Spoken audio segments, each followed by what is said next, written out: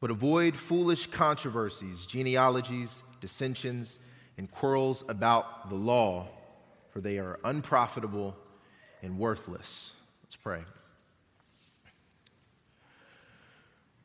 Lord, you are holy, and we are unworthy to come before you. We thank you, God, that you saw fit to send your Son to save us. We thank you.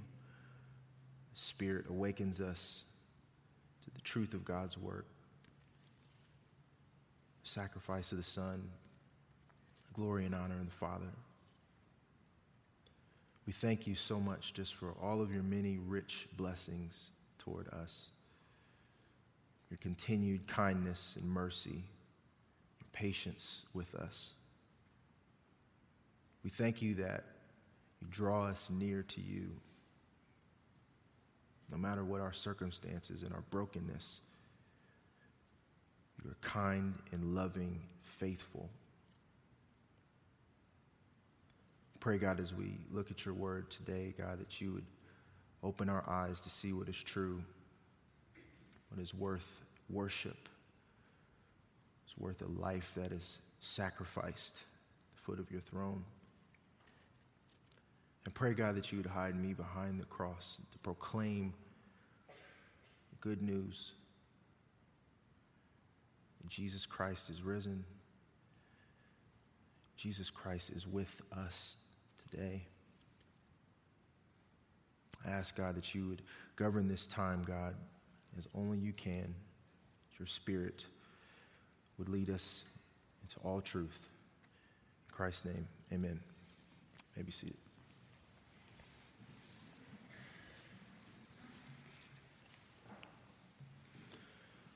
All right. Preaching the gospel last week is kind of one of those things where maybe going in you may have felt, or you may be looking at those verses and say, yes, I've heard this before. How can we hear this again in a new way?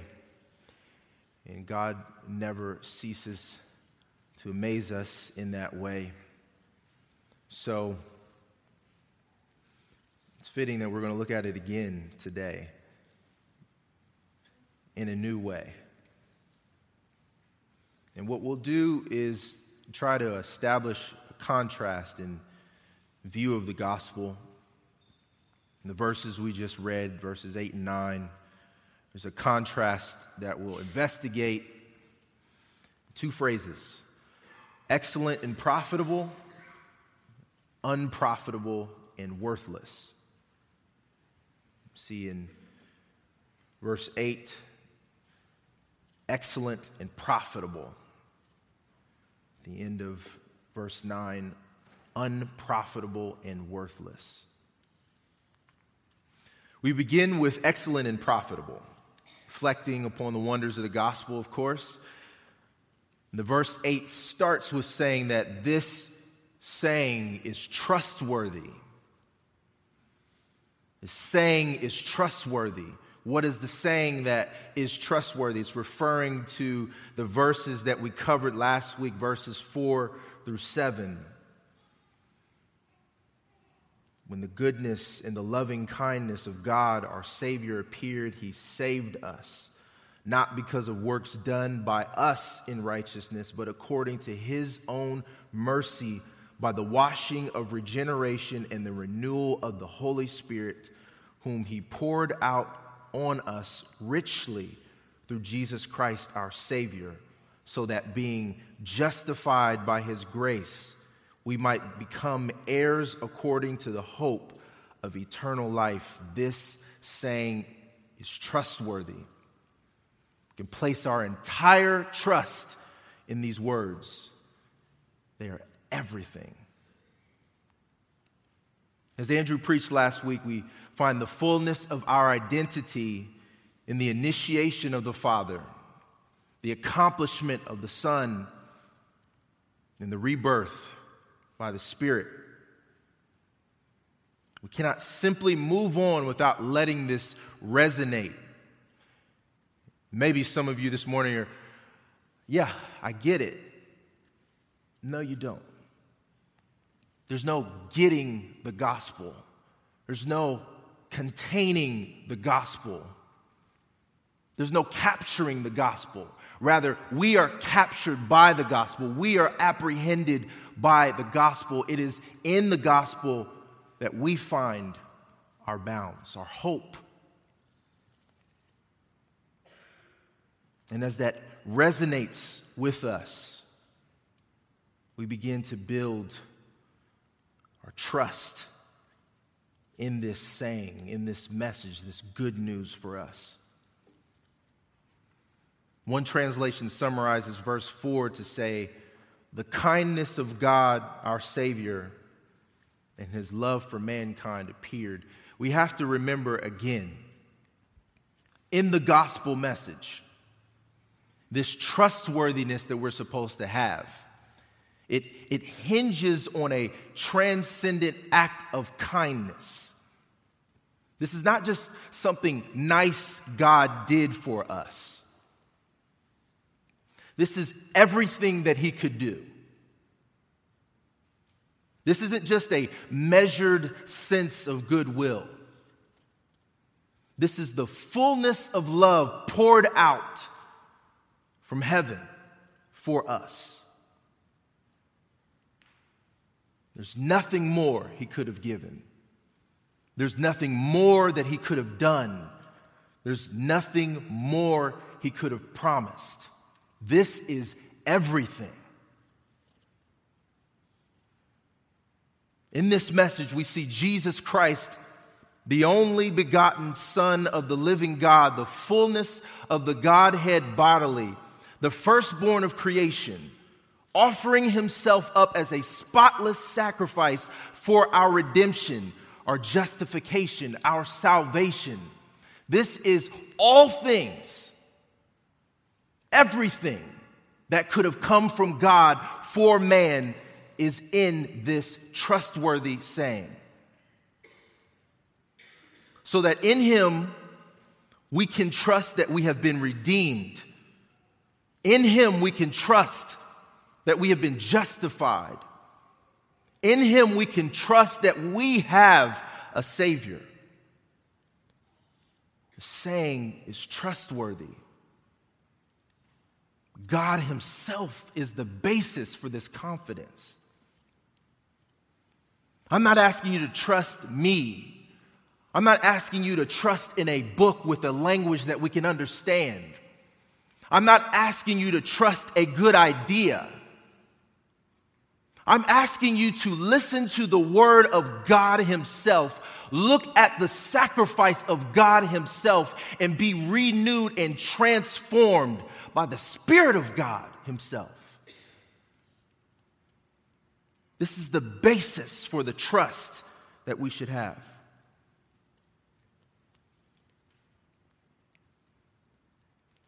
Verse 8 continues where Paul says that Titus is to insist these truths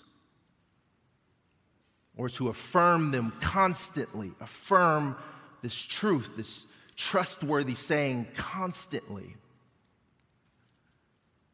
So everything that we've learned, everything that we've walked through in this book, we're taking everything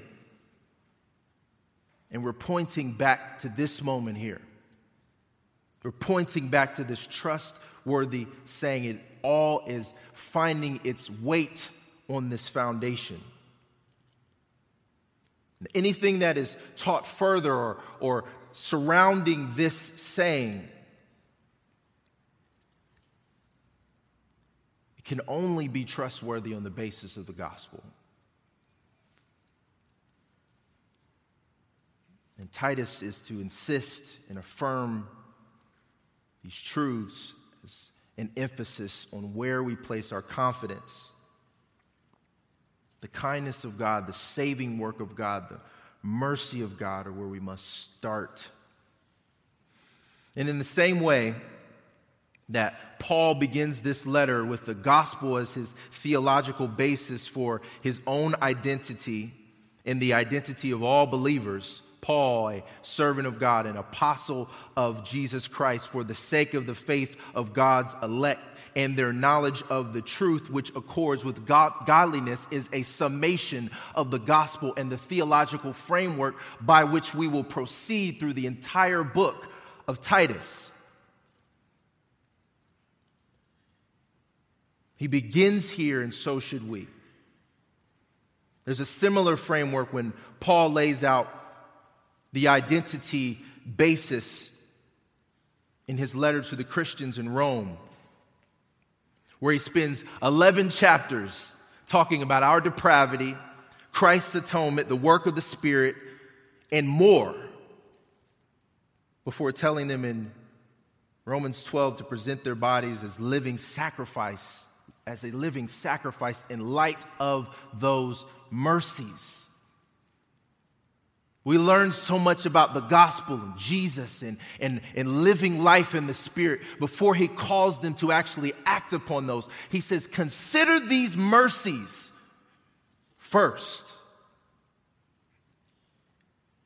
This is excellent and profitable. Now notice in verse 8 as it continues, we're heading somewhere. He's not just saying reflect on the gospel and just think about that in your study, in your rocking chair, in a comfortable robe with a nice cup of Java, and then just everything else will fall into place. There's an assumption that bathing in these truths will be reflected in the outworking of the Christian, so that those who have believed in God may be careful to devote themselves to good works. It's a very intentional phrase. Careful to devote yourself to good works. So here are the works. Again, the works. It's depending on how you hear that, it could be a very offensive word. But Paul's not letting up. This is an echo through the entire book of Titus, where he's emphasizing or putting another emphasis on these works.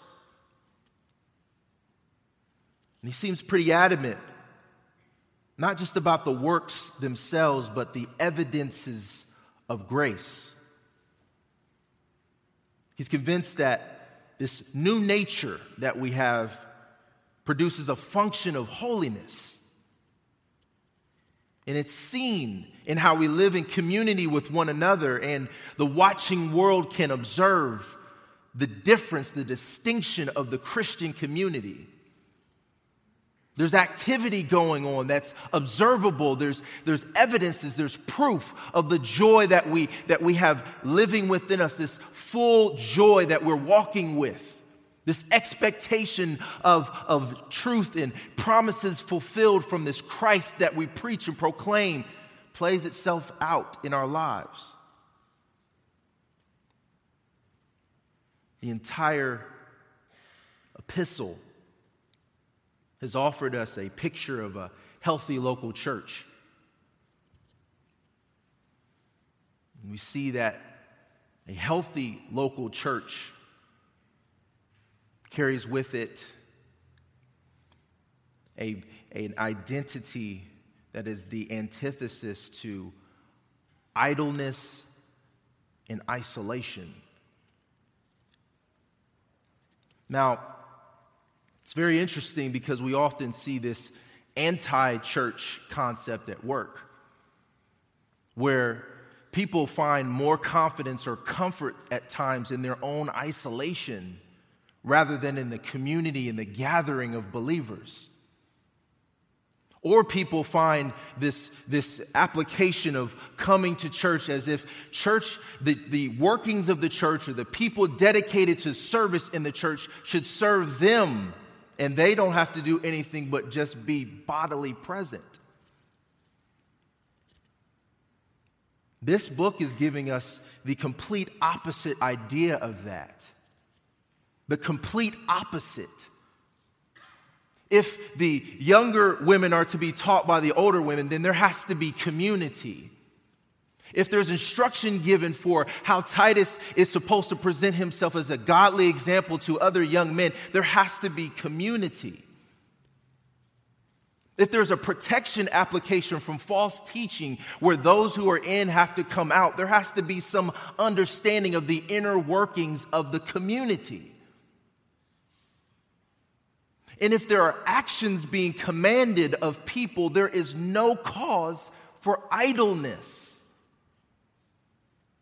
There's no holding pattern here. There's an activity that's being given as an instruction on the basis of this trustworthy saying, the gospel.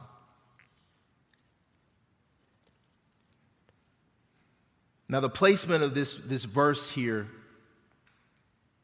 verse 8, centers on Titus insisting the truths of the gospel to this church development, to the people within the church development for the purposes of sound community. So it's not just a bunch of people coming together because we're people and we all believe the same thing, but he's communicating something about the health of this community.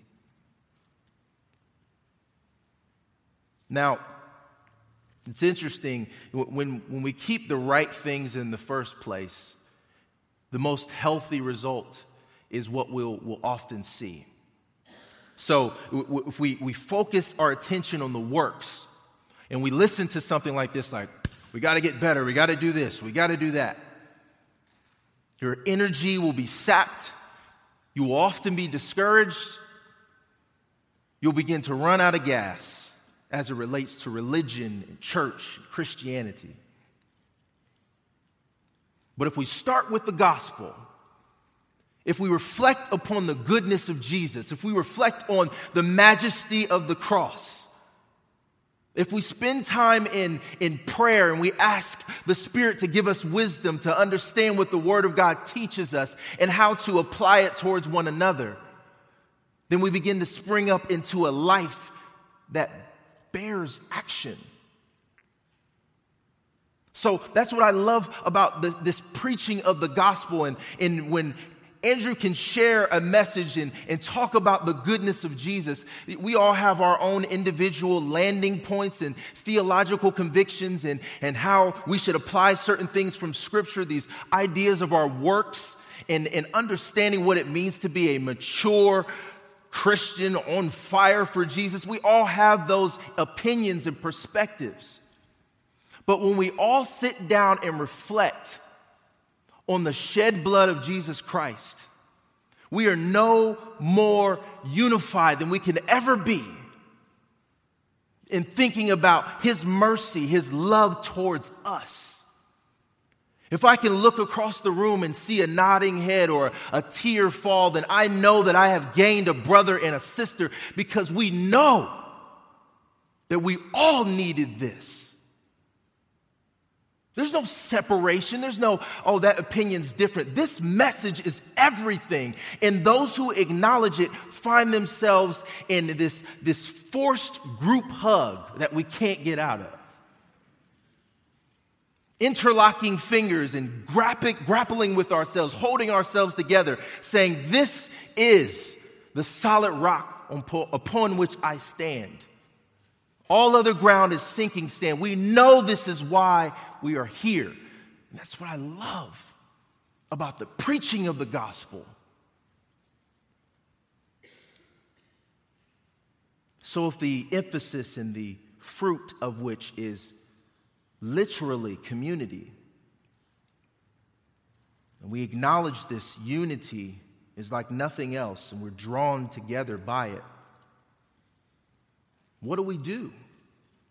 What do we do after recognizing and acknowledging that? Us all gathered here together, what do we do with this?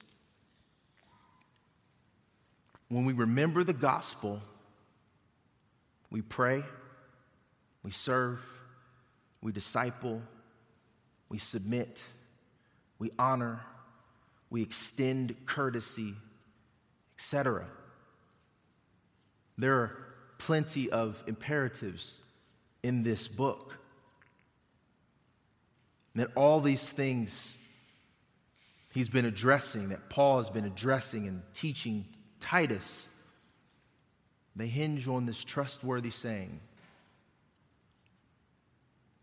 The language that he uses here in verse 8, that where he says that they should be careful to devote themselves. Careful to devote themselves. It's careful or intent, or the Greek word here means thoughtful. So there's an actual participation of the mind that actually thinks through and participates with thoughtfulness in these good works. They're not mindless activities where you're just, I'm doing this because I'm supposed to. There's a thoughtfulness, there's a care taken towards what you're doing.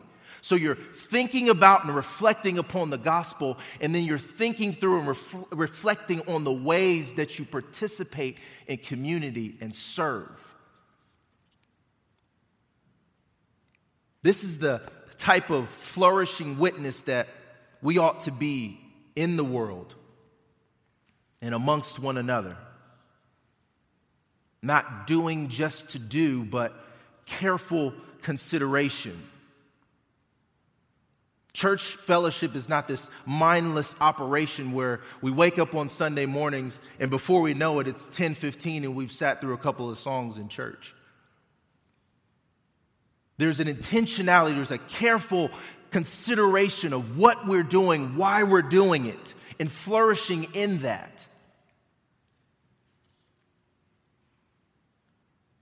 So often when we kind of present the entire case for what Scripture is saying here, then the practical questions come up, which are very valid questions. What should I do? This abstract concept of works, what should I do? Now, these thoughtful works that Paul is calling the church to, or asking Titus to call the church in Crete, the churches in Crete to, are not just these abstract things that you should just figure it out as you go. No, he's saying specific things in chapter 2 that they should do. He's saying specific things in chapter 1 that they should do. But us here in 2017, how do we process that? How do we think through that? I would say the first place to start is thoughtful and intentional prayer about what I should do. Asking the Lord, hey, I'm a part of community. This is my fellowship. This is my church. This is a part of membership, covenant. God, what should I do? Because some things, or sometimes in churches, some people can feel about themselves a way that they have nothing to offer a church because their gift or their particular skill is not going to get a platform. That doesn't mean the church doesn't need you. There's thoughtfulness to praying and asking where you can serve and where you can fulfill a need. And that is what he's calling these people to do. So prayer first, placing yourself in community informs your prayers about people in the church. Now, that's a huge assumption. Placing yourself in community can mean a lot of different things to different people. But if you think placing yourself in community on its baseline level just means what we did during that 2.5-minute handshaking session in the greeting period, I'm saying that there's a deeper level than that. That will inform your prayers. When you get to know people, when you get to know the places where they may feel limited, or the places where they may be very, very excitable, or you get to know the struggles that they're enduring, or you get to know the happy places that they have been in, forms your prayer in community.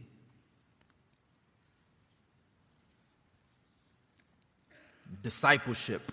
We talked about that weeks ago, and this idea of placing yourself in community helps you connect and seek growth. It's not an often explored phrase of, I need to grow in the Word. Can you help me with that? It's not a phrase you visit often in community or these cell groups that we create for one another, where we intentionally place ourselves with, it may be peer-to-peer relationships, or there's a mentorship kind of creation of this operation, but the specific focus is, I want to grow in my study of Scripture. I want to grow in my fellowship with the Word of God. I want to grow in my worship before God by means of knowing more about God. Can you help me with that?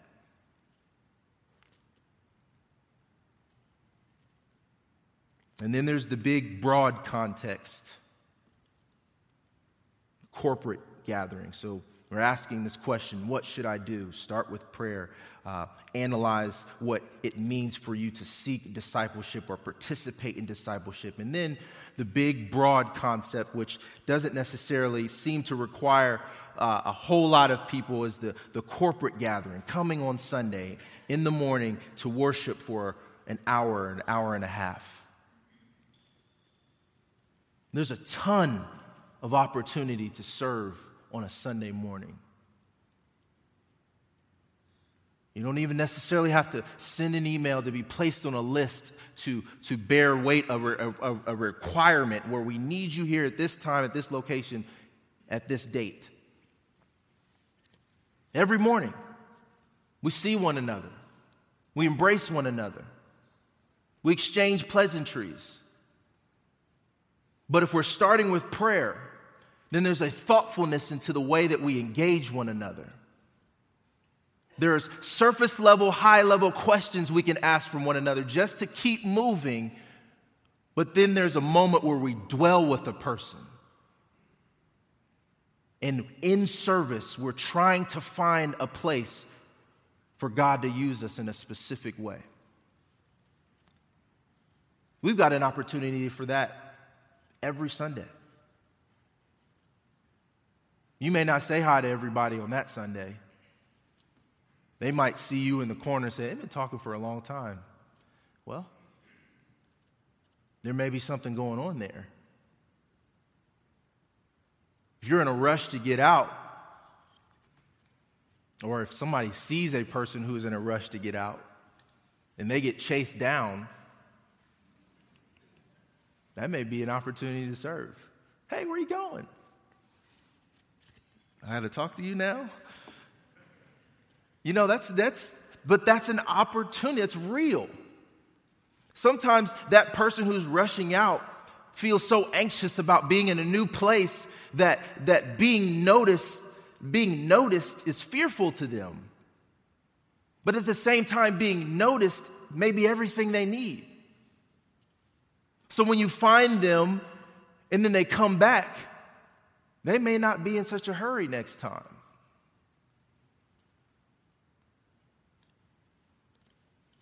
Just some things to think about in working through this what should I do, or this careful or being intent, thoughtful about good works, community. Now, I want to warn you that if you're not thinking through that, or you're not processing that often, I want to tell you to be careful that idleness doesn't set in.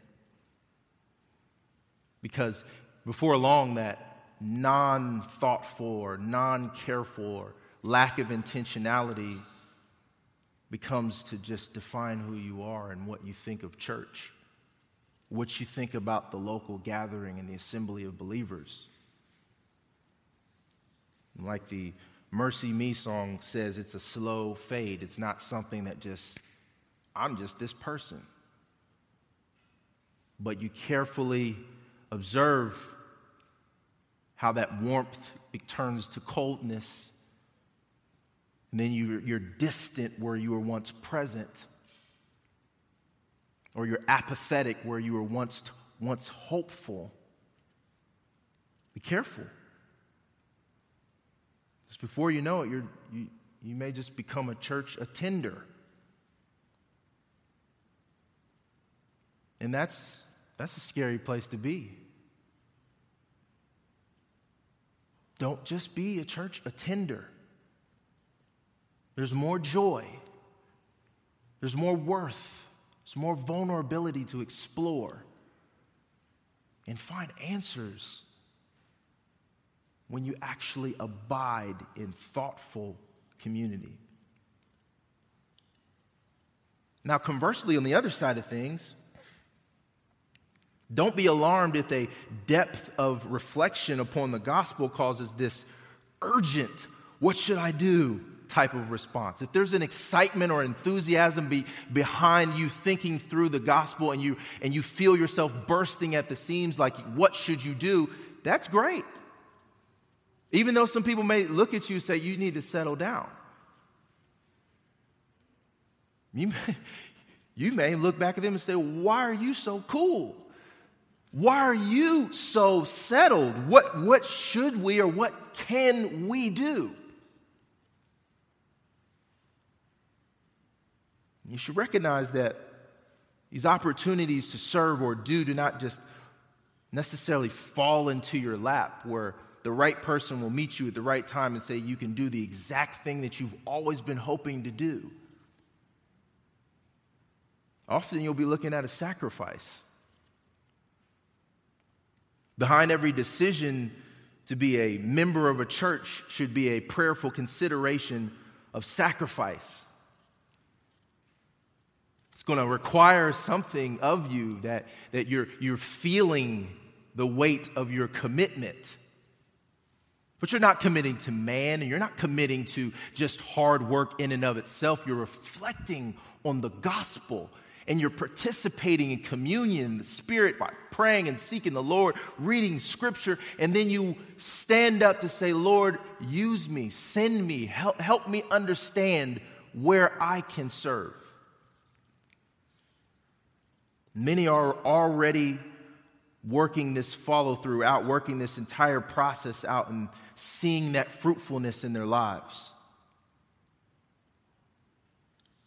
I want to encourage you that there's more.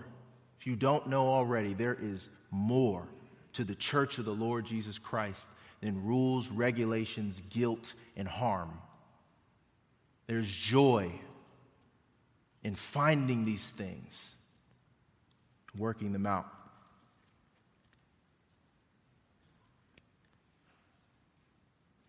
So Paul concludes verse 8 saying,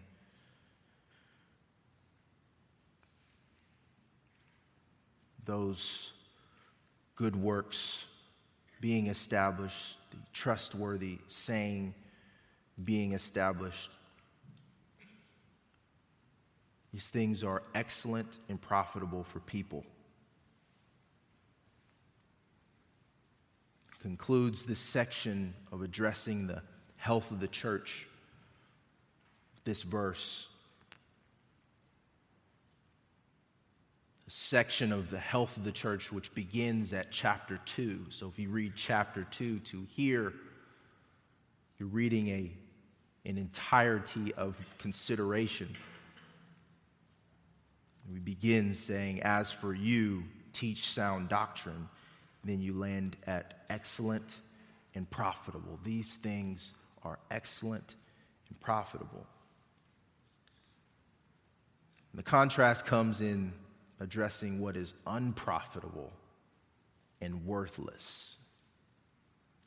These foolish controversies, these genealogies or dissensions and quarrels about the law, specifically what he references here. And there is some summarization of the Judaizer problem that Paul deals with in chapter 1.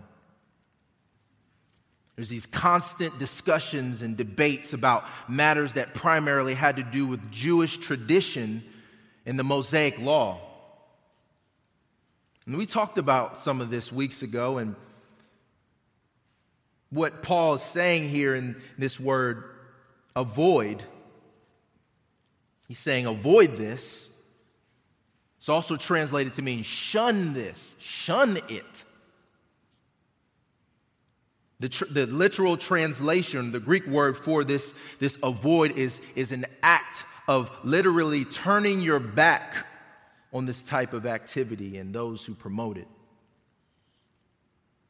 Now, these foolish controversies she first addresses, they have their roots in arguments, in debates around trivialities, things that are very trivial. It's one thing to identify a false doctrine. It's one thing to identify a false doctrine or ideology for the purposes of expounding on the truth. So this is false, let me show you what is true. That's very important and vital to do that. It's one thing to do that. It's another thing to entirely dwell upon the controversy of this false doctrine and never arrive at attempt to distinguish the truth versus a lie. So you're constantly talking about the scandalous nature of what is false and what's wrong, and you're not taking the time to actually unpack what is true and what helps us disregard what is false. The discussion surrounding the falseness just becomes a waste of time. And the discussion of the controversy is often just an excuse to gossip. Unprofitable and worthless. The mention of genealogies has to do with a fixation on these genealogies that we would see throughout Scripture. And they use them, or people are using them in a harmful way as just a means for imaginative interpretations, imposing these vain types of significances on certain people and families. So you're looking at these genealogies and saying, this is why our family is a big deal. This is why you should listen to me, because I came from this kind of stock. Now, we as believers, we value the genealogies in that they unveil the purposes of God and they reveal Christ to us. But what Paul addresses here is this common practice of exploring ancestry for man-centered purposes. A few things are worse than the use of time spent on empty speculation. Unprofitable and worthless. These dissensions and quarrels about the law were directly connected to the efforts of the Judaizers. When we explore this in chapter 1, we identify the distinctions between the works of righteousness reflected by man's efforts and the truth of the gospel reflected by Christ's finished work on the cross. They're still troubling these individuals with these quarrels about, now that you have believed and you're a part of our camp, you must also do this to really be a part of our camp. Whereas the gospel says that what Christ has done is sufficient. And our confidence is in that. But these camps in amongst the Jewish leaders, they constantly fought over the right application of every jot and tittle of the law, these phrases and these disclaimers and all of the hidden language, and you missed that one. So, every kind of inch that you gain, you step 5 places back. If another person can come up and accuse you and say, oh, you're not quite doing that right enough, so now you're nothing. I guess I'm the authority now. And then another person would rise up and say, oh, I saw you do that the other day. Nope, don't worry about it. You missed this part here. And then there's this constant arguing and bickering over foolish things, according to this law that in and of itself cannot save.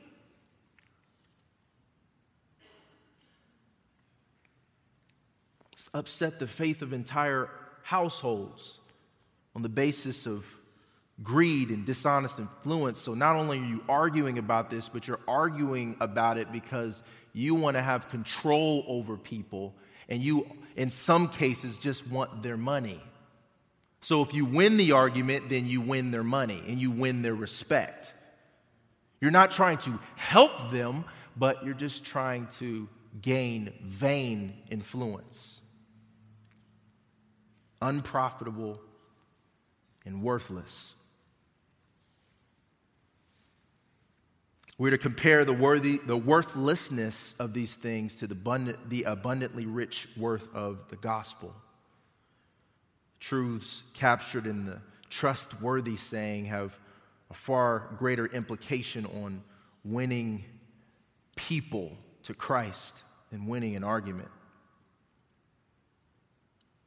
There's a building of this fleeting sense of self-confidence and putting on a good show when you find your attention focused on the unprofitable and worthless, rather with the excellent and profitable, seeing that God reaches down to the depth of hopelessness of mankind and unearths a treasure of incomparable glories.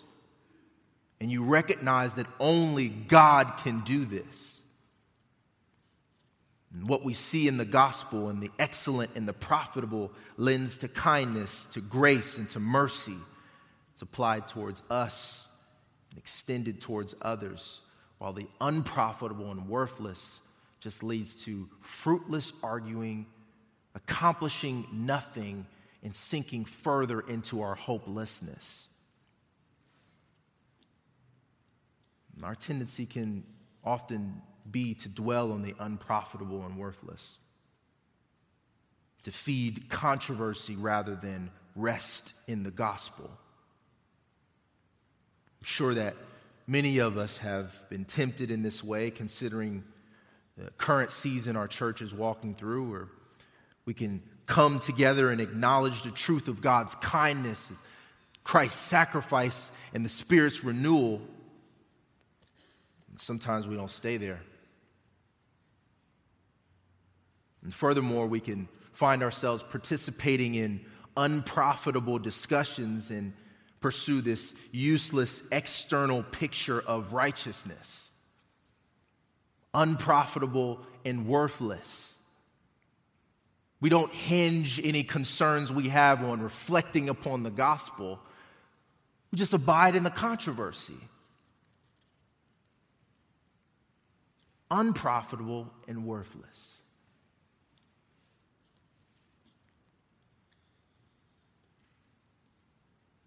There's this danger of the false teachers and false converts. Titus 1:16 says that they profess to know God but deny Him by their works. So as much as we love grace, we know that in grace exists a pursuit of good works, a follow-through of the message that we proclaim and we treasure.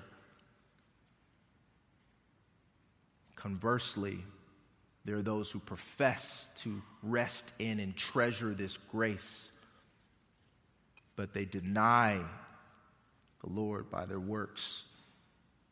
In the case of teaching a fundamentally false doctrine, and at times by living as such to where you cannot detect the fact that they rest in the trustworthy saying of the gospel. We should take self-inventory and ask honestly what we see in our lives. Paul instructs Titus to stress, to insist on the best things, to stress that our hope and our joy remains in Christ. The imperative this week remains the same. Remember Jesus. Remember His faithfulness. Remember what He has done. It is enough. It is everything. We fellowship with the Spirit and participate through thoughtful good works. The literal meaning for the word excellent in this excellent and profitable, the literal word has multiple definitions. Good, excellent in its nature and characteristics, beautiful to look at, surpassing, useful, admirable, commendable, and more. In this word excellent, you find all these things. Titus is to insist on the truth of the gospel as a measure of these things. And we find that it is trustworthy.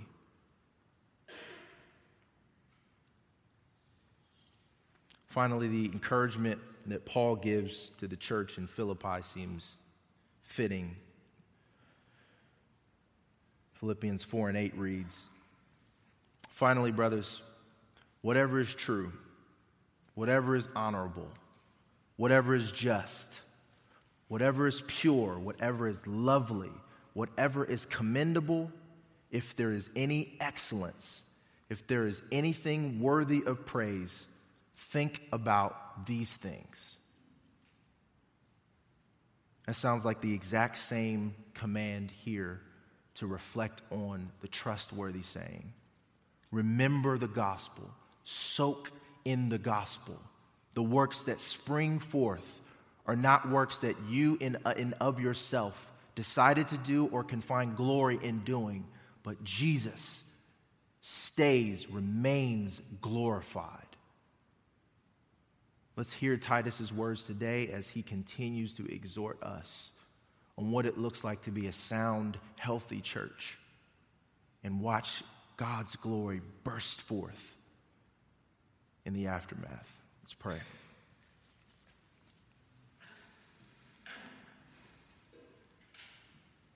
Lord, you alone are worthy. You alone are worthy of our trust. If nothing else, by what you have declared to be true, but that you also were gracious enough to act in such a way to display your worthiness, to demonstrate your kindness, to demonstrate your grace and your love towards us, so that we take your word as true and we also see that you have laid everything out there for us to see. We pray that we find our confidence in Christ. Pray that we find our zeal in any activity that results in reflecting upon this perfect and complete sacrifice. Pray that we bring it before you and we trust you in this posture of service. Transform us, God, and renew us, awaken us to what your word teaches us, Lord God. Continue to show us mercy, God. Help us to see you more clearly. We thank you for your word. Place confidence only in Christ. Love you. In Christ's name, amen.